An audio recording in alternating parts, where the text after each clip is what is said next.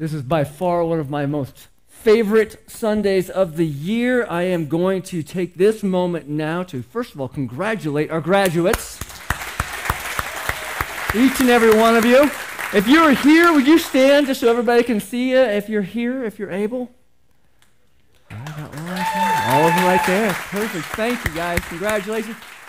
I have gifts for you down here in the front. As the kids are on their way out, I'll have you come up here and grab those at the same time. And by the way, speaking of, I'm going to release all of our future graduates, our K through 5th grade, to head out those doors right over there. So if you guys head out that way, and my graduates, if you don't mind coming up here and grabbing one of these, we have some books for you because we know that you love reading books. And there's Tozer, there is Spurgeon, and there is also Geisler in there. So you're going to enjoy those books. If you don't take one, I'm going to enjoy those books, so it should be good. As they're heading out, I'm going to have the rest of you guys flip to Ephesians chapter 3 for me today. We're going to be in our last section of Ephesians chapter 3, and we're in our last section of Made Worthy. Made Worthy is our whole idea that we've been grasping onto for the first 3 chapters of Ephesians. And in those first 3 chapters of Ephesians, basically what we've had is we've had the idea of all the riches that God has given to us to make us who he wants us to be. And as we are here, we're going to be looking at this for the last time. In 2 weeks, because next week we're at the park, we will be transitioning to Walk Worthy, the application of being made worthy. And so as we are looking at Ephesians chapter 3, and hopefully you've had a chance to do that, we're going to be in verses 14 through 21. And 14 through 21 is a prayer. And if you remember the last couple of weeks in Ephesians chapter 3, it has been an amazing ADD rabbit trail from Paul about the mysteries of Christ that have been revealed to him that he is now passing on to us.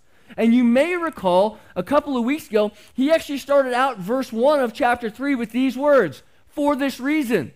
For this reason, I, Paul, the prisoner for Christ, on behalf of you Gentiles." Paul was getting ready to pray at that point.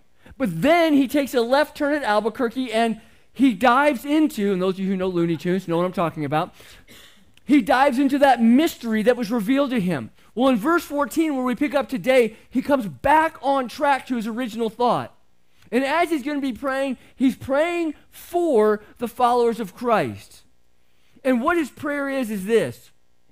It's praying that they experience who God is and grow more in him and grow closer to him. It's not a coincidence that today is the day that we are honoring our graduates, and this is the passage as well. I didn't say, hey, we need to make sure that Ephesians 3:14 through 21 is on graduation Sunday. It just happened to work out that way. But I will tell you, this is not just for the graduates. It's this prayer to go out into this world. It's a prayer for each and every one of us, because when we go out these doors over here, we're heading into our mission field. And we have that prayer in front of us. So let's read it together. Normally be on the screens, but again, I apologize for our technical difficulties this morning.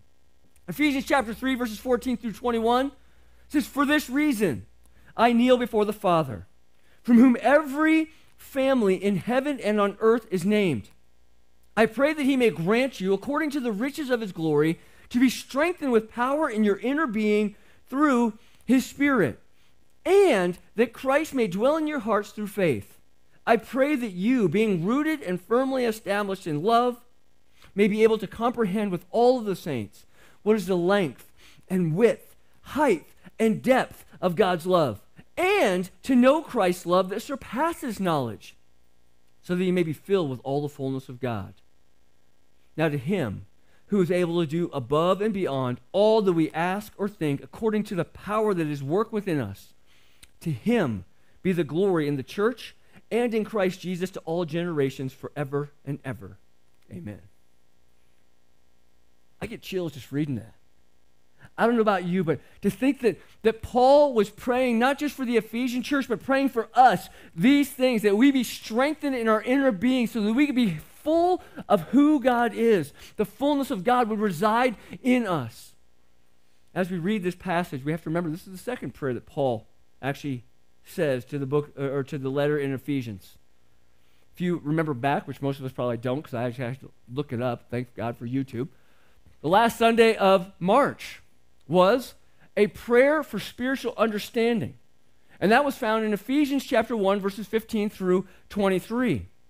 In that prayer, we saw Paul's desire for the Ephesian church, for the church, to know God more intimately. He wanted them to know him on a more intimate, personal basis, that they might know the hope of his calling, that they might know the riches of his glory, that they might know the surpassing greatness, of his power. The surpassing greatness of his power towards those who believe. Paul wanted the Ephesians, as well as us, to know what is ours in Christ Jesus because of Christ Jesus. He wanted us to know these things. In chapter 2, you actually may remember that Paul doesn't just pray that in chapter 1, but he begins to expand on it, these things that we have in Christ Jesus because of Christ Jesus. He begins to expand on it, and he says things like, we have life in Christ. Because at one point in time, we were dead in our sin. We've been saved by grace. We have been raised and seated with Christ, created in Christ Jesus for good works. You have peace with God because of Christ.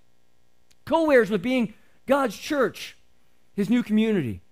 Unity in that church, and the implications of that unity go far beyond the mortal realm. These are all the things that Paul's laying out in chapter 2. He said, you've been given an identity. You've been given a purpose. A purpose. The riches we've been given, as a matter of fact, he said, are immeasurable, unfathomable. And Paul prayed in his first prayer for us to be enlightened, that our minds would literally be blown. You know that blown emoji? That was supposed to be on the screen. It's not. So look at your own screens. You're like, oh, there it is. That's what I'm talking about. That our minds would be blown about who Jesus is and what he has done for us and in us, that we could be who we are. Then in his second prayer, that's where we find ourselves. It's a point of transition in the letter, the same reason why we're transitioning from made worthy to walk worthy.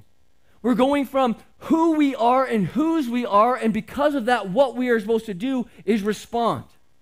So that transition of made worthy by Christ, of all the riches we've been given, now is apply it. Apply it to your daily lives.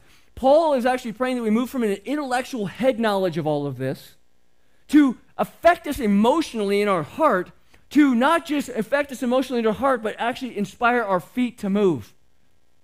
So you might call it a head knowledge, a heart knowledge, and a foot knowledge. And that's the progression that he's praying for us in that. He says, I pray you apply that head knowledge and live it out. Well, why would he pray that? Well, simply this. We must have God's power to do God's will. We must have God's power to do God's will because we cannot do it on our own. That's why he starts, or maybe restarts, says this again, for this reason. For this reason. He said it in verse 1, now he's saying it again in verse 14. He says, for this reason, for all the truths I, Paul, have talked about in this letter so far. Remember, this is one solid letter. This isn't chapters and verses then. They had one person reading it. So it says, for this reason, all the things that I've listed out there, because of who God is, because of who God's made us to be in Christ, because God has established the church that is made up of his people, and because of everything else, for this reason, I kneel before the Father. I kneel before the Father. And I'll tell you, just this part of this passage is something we could unpack for multiple sermons. So I'm going to do my best to keep it brief. Because Paul's first prayer, really the first two chapters laid out, it's not because of us. Everything we have is because of who God is. It's all because of God. None of it is my doing. I was dead. I couldn't bring myself back to life. I lived in rebellion. I would not repent. I was the one who was not good. God was the one who is good. This is what he's trying to lay out. It's because God's amazing grace that I've been adopted into his family and that I get to call him Father. I get to call the creator of the universe Father. And we should recognize that, and we should respond appropriately. So in Paul's second prayer, you see him approach the throne of grace in humility, in reverence to who God is. He approaches him, as we prayed on Thursday night, that in a way to realize that the God of the universe wants us in his presence. Not just allows us into his presence, but wants us in his presence. Just stop and think about that for a second. Again, mind blown. Paul comes before God in prayer and he kneels in humble gratitude before the King of Kings. I mean, he's just finished focusing on the grace of God, that amazing grace, and because of it, he kneels. And now there's some different church groups who will take this and say, this is how you have to pray. You have to kneel. If you're going to pray, you're going to get down on your knees. That is not what Paul is doing here. As a matter of fact, it was uncommon for a Jew to get down on his knees. He actually stood with his arms lifted high, as that song said. That's how the normal prayer would take place. So what is Paul doing? Paul is laying out really three different things that his posture will represent. He first kneels, as we've already said, in gratitude. In gratitude. Paul is grateful because, again, it's all God. It is all God. We live in this entitled world, guys, and we think that we deserve something. Can I just tell you something? There's an old movie. I won't tell you which one it's from, but in it, the quote is this: you'll get nothing, and you will like it. If you know what movie that is, shame on you. The thing is this. We think we deserve something, but we deserve nothing. We deserve death. We deserve separation from God. We come before God in gratitude because he is the one who instigated us to come to him. He's the one that took the initiative to call sinners to himself and make new people groups out of them, or a new people group out of them, to bring them into his family that he created in the first place. He gave us breath, and he still gives us breath. He defines and determines our very existence. Can I ask you a question? Are you grateful for that? Did you wake up this morning going, hey, I'm still alive? What a beautiful thing. Because the truth of the matter is we should. Some of us more than others. But the truth of the matter is we should be grateful because God can take that away. Let me ask you another question. What is prayer to you? What is prayer to you? When you come to God in prayer, what is it that you are doing? See, for most people, prayer is a form of getting.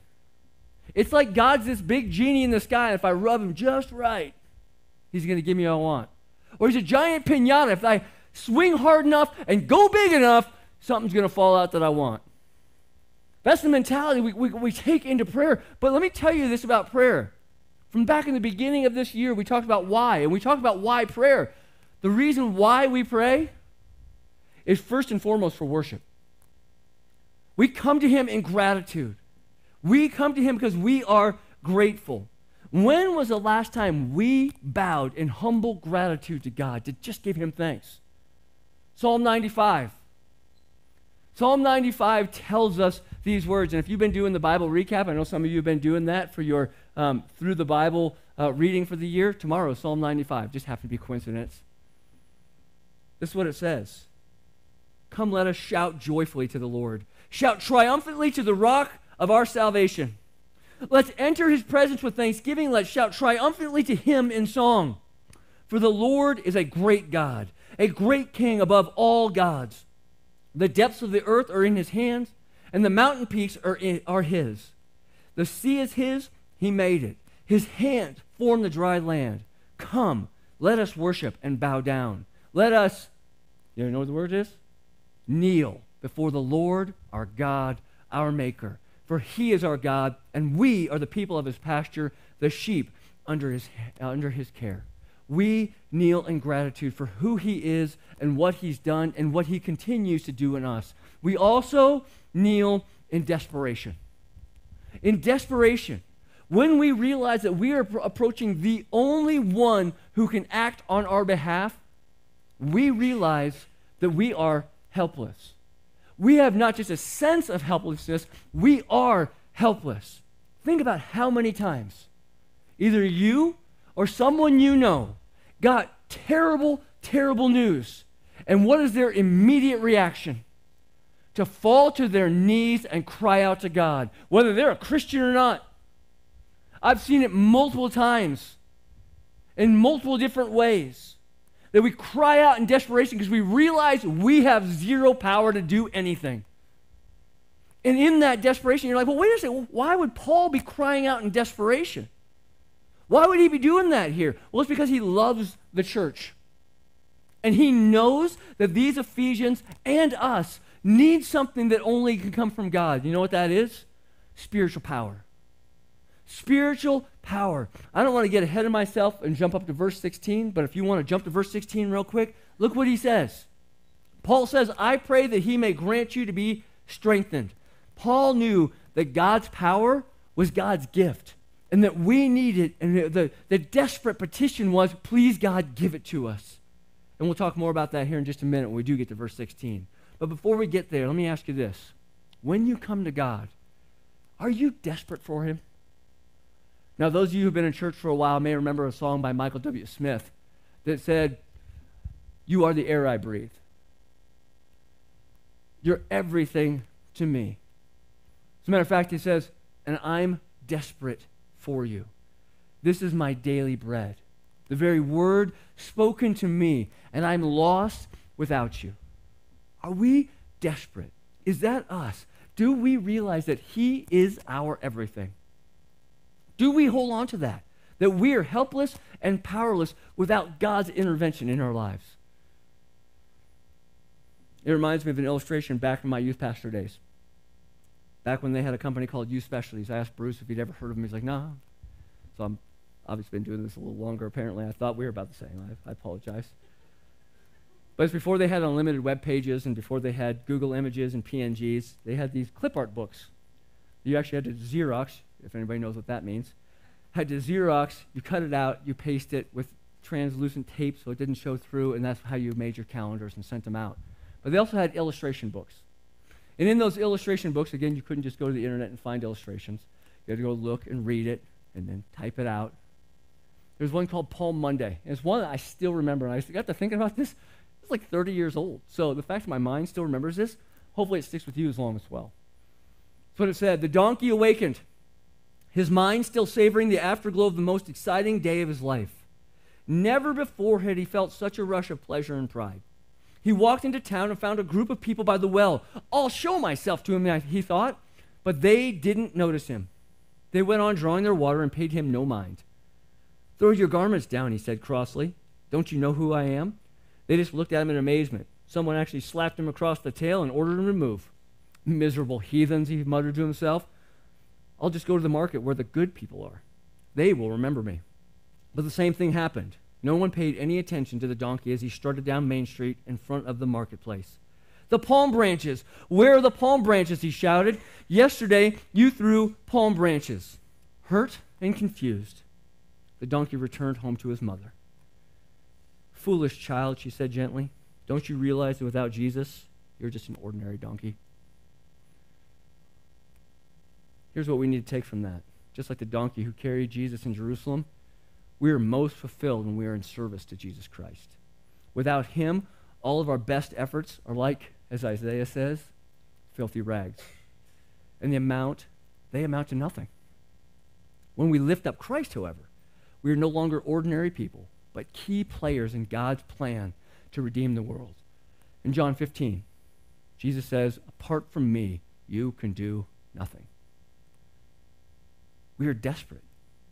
And that's a humble truth that should continue to humble us and make us even more desperate. But there's something else it should do. It should actually encourage us.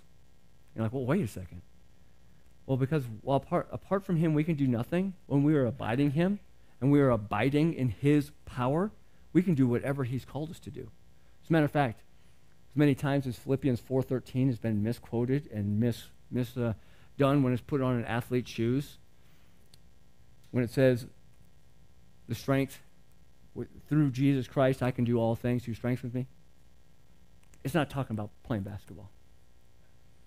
You know what it's talking about? The things he's called you to. That in that power, that inner being, that strength that we're supposed to get, that's what he's talking about. That's what we can do. So if you remember back to Ephesians chapter 3, verse 12 that we talked about last week, we, those who are in Christ because of Christ, we can actually approach God with boldness and confidence. Because we can come to him in prayer in that way. And you know what? He says, you're loved by God, and he wants his children in his presence. Pastor Tim Keller, some of you may know who that is, probably one of our most popular, famous, modern-day theologians, passed away this week of a fight for 3 years with pancreatic cancer. He's a pastor in New York. And this week, the Gospel Coalition, which is a website that he helped found, actually put up 50 of his most famous quotes. And this was one that I saw, and I said, I'm gonna put that in with my message today. It said this: the gospel is that I am so sinful that Jesus had to die for me, yet so loved and valued that Jesus was glad to die for me. This leads to deep humility and deep confidence at the same time. I can't feel superior to anyone, and yet I have nothing to prove to anyone. Why? Because our Father is sovereign. The one we get to call Father is the one who's over all creation, who created everything. Our Father is rich and powerful. Again, jumping up to verse 16. Paul prays that God may grant you, according to his riches of his glory, to be strengthened with power in our inner being. We don't have time to get into it, but you know he uses the word according to very specifically, because he could have said from the. He could have said from the riches of his glory, but he said according to the riches of his glory. Now you might be like, well, what's the difference? Let me give you an illustration that might best explain it.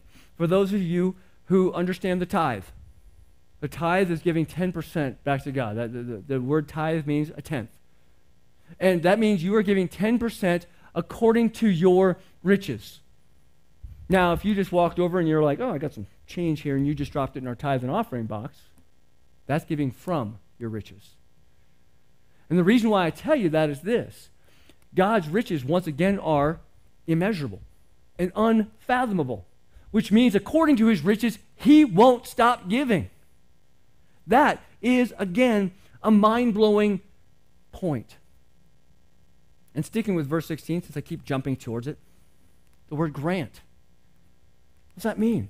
That he may grant you. That means he is gracious.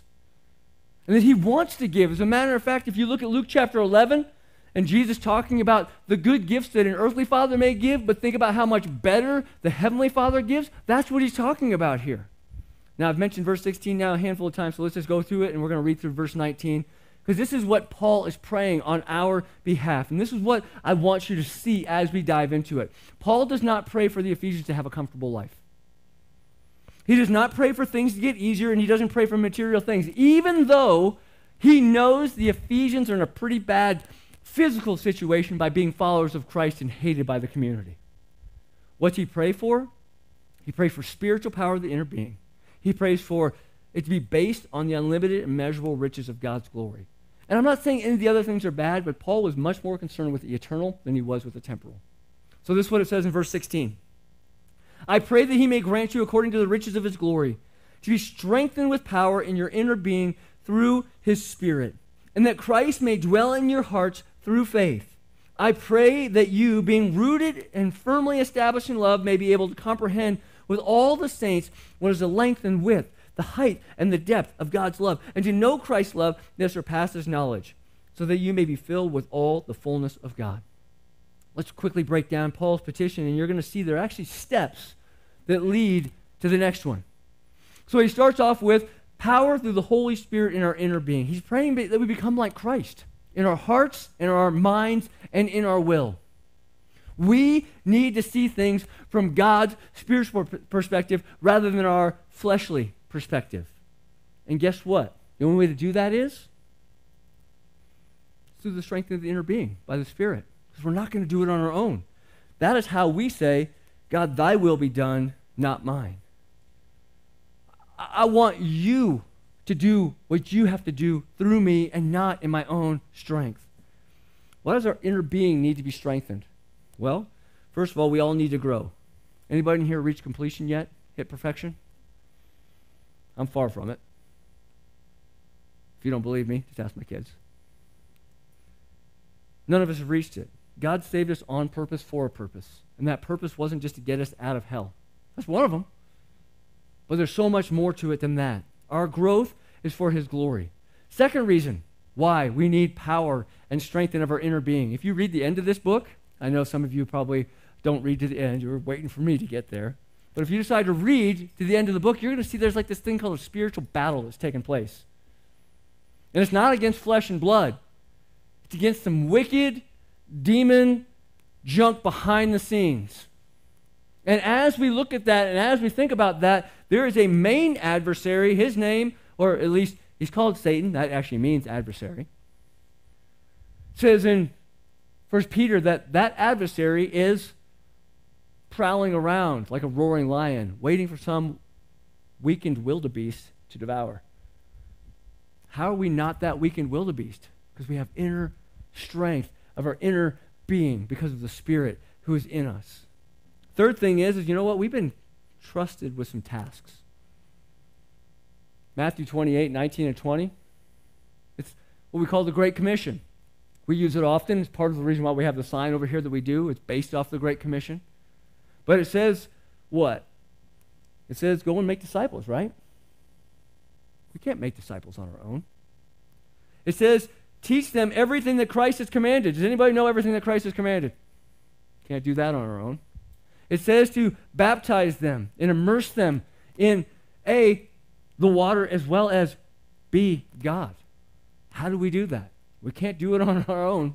Far beyond anything we could do. So we pray for inner strength. Well, that inner strength leads to the second step of the prayer, and that is Christ dwelling in our hearts by faith. And you may ask, well, wait a second. When I become a Christian, I was told that Jesus comes into my heart. So why would he say that Christ would, or pray that Christ would dwell in our hearts by faith? Because it's in the wording. And in the wording here, it goes just further than just Jesus being inside the front door. It means that Jesus is going to dwell or make himself at home. He is going to take over all the rooms. He is going to be the one that is on the throne of your heart. I want you to picture it this way. I don't know how long you've lived in your house for. But I was actually looking around our house the other day. We've lived in it for now almost 7 years. And I was looking at all the things that have changed since we've been there. All the things that we did to what? Make it our own. Well, guess what? When Christ comes in and he dwells, he's going to make it his own. And think of all the changes that he's done in you and will continue to do in you. That's what Paul is praying for. And again, we need that because we can't do it on our own. How does it happen? Because Christ and the Spirit and the inner strength. Third, he says, I want you to be firmly rooted and established in love. What does it mean to be rooted? Any people that work with plants, I think that's a botanist. I'm not going to butcher it, hopefully. What do the roots do? They, A, nourish the plant, and they, B, keep it from getting blown over in a huge storm, right? It gives it strength. And when we're rooted in anything, it's going to feed us that thing. He says, I want you to be rooted in love. And not just rooted, he also says established. That means I want you to build your foundation on this love. You can go to the end of the Sermon on the Mount and see about what Jesus says about foundations. And the foundation we need to build our life on. It's on him, who is love. And we are rooted and we are established in that. This is not our love. This is not our love for each other or even our love for Christ. Both are great things to pray for, by the way, that they grow. But this is the focus part where he says, I want you to understand Christ's love for us. I want your mind to truly be blown and realize how much we are loved. And then I want you to root your life into that. That it doesn't blow you over when the storms come. That nourishes you. That is your foundation. And that it opens your eyes to the desire to live the crucified life that he has called us to. As a matter of fact, I told you people sometimes use verses we say out of context. Philippians 4:13 is one of them. Galatians 2:20 is another one. I want you to hear what Paul says, and I want you to see the highlighted thing, and it would have been highlighted on the wall, I promise. I've been crucified with Christ, he said, and I no longer live, but Christ lives in me. The life I now live in the body, I live by faith in the Son of God. These next words are the important ones. Who loved me and gave himself for me. He is rooted in that love. He is established in that love to be able to say, I can live the crucified life. Ephesians chapter 5, verses 1 and 2, we'll be talking about those in a couple of weeks. Listen to what it says. Therefore, be imitators of God as dearly loved children, and walk in love as Christ also loved us and gave himself for us, a sacrificial and fragrant offering to God. What drives our desire to be imitators of God? We are rooted in love and established in love. That drives it. And that's why Paul prays next that we comprehend the greatness of God's love. Paul uses some big words here when he says that you may be able to comprehend with all the saints what's the length and width, height, and depth of God's love. Now, the funny thing is one of the commentaries that I was reading actually said Paul's description of these words are almost difficult to even grasp in the Greek that he wrote. Because the words that he uses, kind of like if you ever talk to a kid and you say, hey, how much does that cost? And they're like, well, that's like $1 gazillion. Well, how much is a gazillion? I don't know, but it's probably a lot, right? I'm going to guess it's way more than 1 million, way more than 1 billion, way more than 1 trillion. It's a gazillion. So when you think about that, that's kind of what Paul is doing here. He's using words like gazillion. And he's saying, how much is that? I don't know, but it's a lot. That height and depth and width and breadth, all of that, you can't comprehend it. But I'm praying that you do. I'm praying that you grasp it. And we can't do it on our own. We can't see all the angles of God's love. But by the power of the Spirit working in us, we can realize it's a lot. And we can respond appropriately. We can understand it's enough to change us and transform us into who God wants us to be, and we should live accordingly. Fifth, he prays that we may know Christ's love that surpasses knowledge. Now, that's a weird statement to me. I want you to know something that surpasses knowledge. How do you do that? How do you know something that's beyond knowing? Well, it says here in the power of the Spirit that we will begin to strive to know Jesus more and more, and that we'll know his love more and more. And it really should be our prayer for each other and for ourselves. Going back to another old youth worship song, I want to know you more. Most of you didn't even know that that was Hillsong, before Hillsong was Hillsong. I want to know you. I want to see your face. I want to know you more. I want to touch you. I want to feel your love. I want all of that. I want more of it. That should be our prayer. And that happens because the Spirit's working in us and dwelling in us. And these are the steps. These are the steps that lead to that last one, that we may be filled with all the fullness of God. Filled with all the fullness of God. All of these blessings being poured out according to the riches of God's glory result in us being filled with all the fullness of God. Not that we can attain all that God is. We're not going to be like little gods walking around. But he can fill us to as much as we have until it is causing us to truly live out all that we're called to be. And all that we are called to do and all desires of ours will be his. On Thursday, we did our third Thursday, and we actually prayed through this passage. And we prayed we be so full that we just ooze God.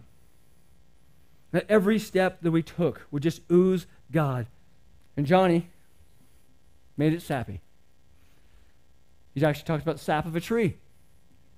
Because that's the only picture he could think of, was oozing sap out. And has anybody ever put their hand in sap?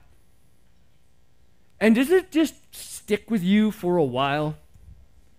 And then, like, I reached down and I picked this up and I'm like, oh, hey, that whole everything. What if that was us? So we just affected everything that was around us.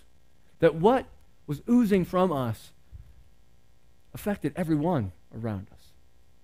What a great illustration. When we begin to understand all that God is and all that he's done, there's nothing left to do but praise. Paul's captivated by Jesus. He's hooked on Jesus. There's nothing else. That's where Paul is at, and that's why he ends this part of the letter with these two verses. It's called the doxology. Now to him who is able to do above and beyond all that we ask or think according to the power that's work within us, to him be the glory in the church in Christ Jesus to all generations forever and ever. Amen. In this prayer of praise, Paul is showing us the greatness of God.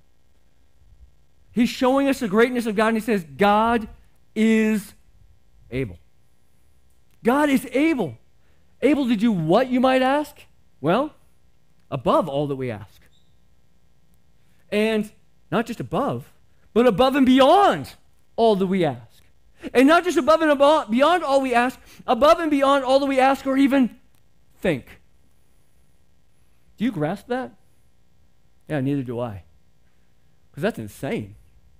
The words that he's using there. But here's a place to start. Do you believe that God is sovereign and in control? Do you believe that God raised Jesus from the dead and placed him at the head of the church and put all other things under his feet?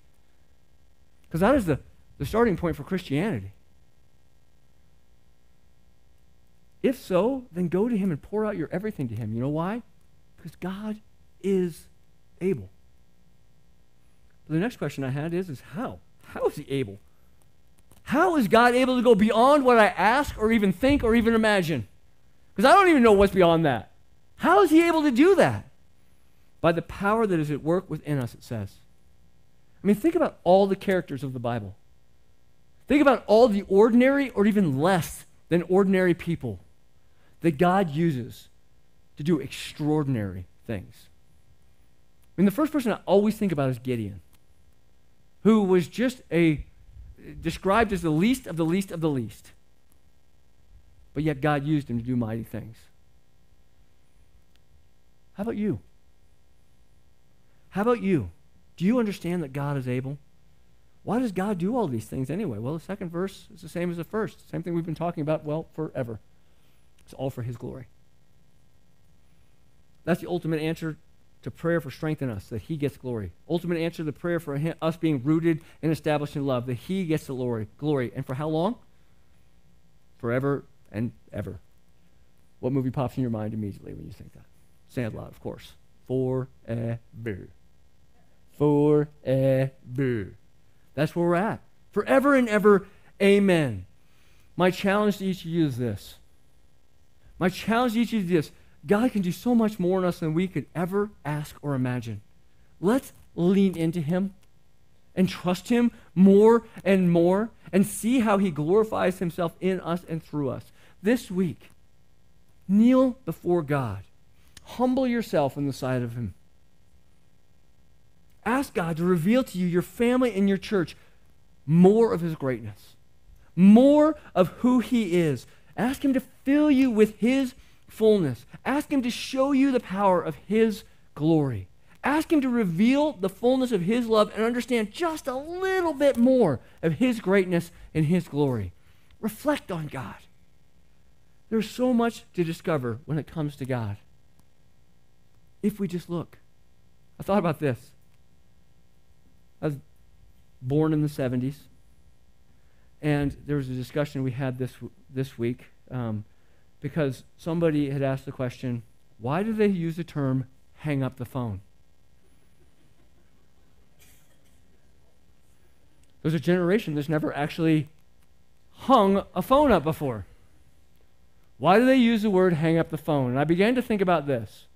If you took somebody from the 50s, 60s, 70s, even 80s, and brought them here and you handed them an iPhone, my guess is they would look at it and be like, what is this? Like no cords, nothing? I can walk around and talk on this. Yes, you were right. But if you know anything about the iPhone, you can do so much more. Sometimes I think we see God and forget that he can do so much more. That we have him in our hearts and in our lives, strengthening our inner being, and he can do so much more. But yet we refuse to ask. Can I challenge you today to reflect on him and get to know God better? Let's pray together. Father, thank you for who you are, and thank you for what you continue to do. Thank you for the challenge this morning, not just to the graduates as they take their next steps, but God, to each and every single one of us as we take our next steps, to know you more, because you are able. It's not just a song that we sing, it's a belief that we hold on to. God, may you have the glory. We pray it in your name. Amen.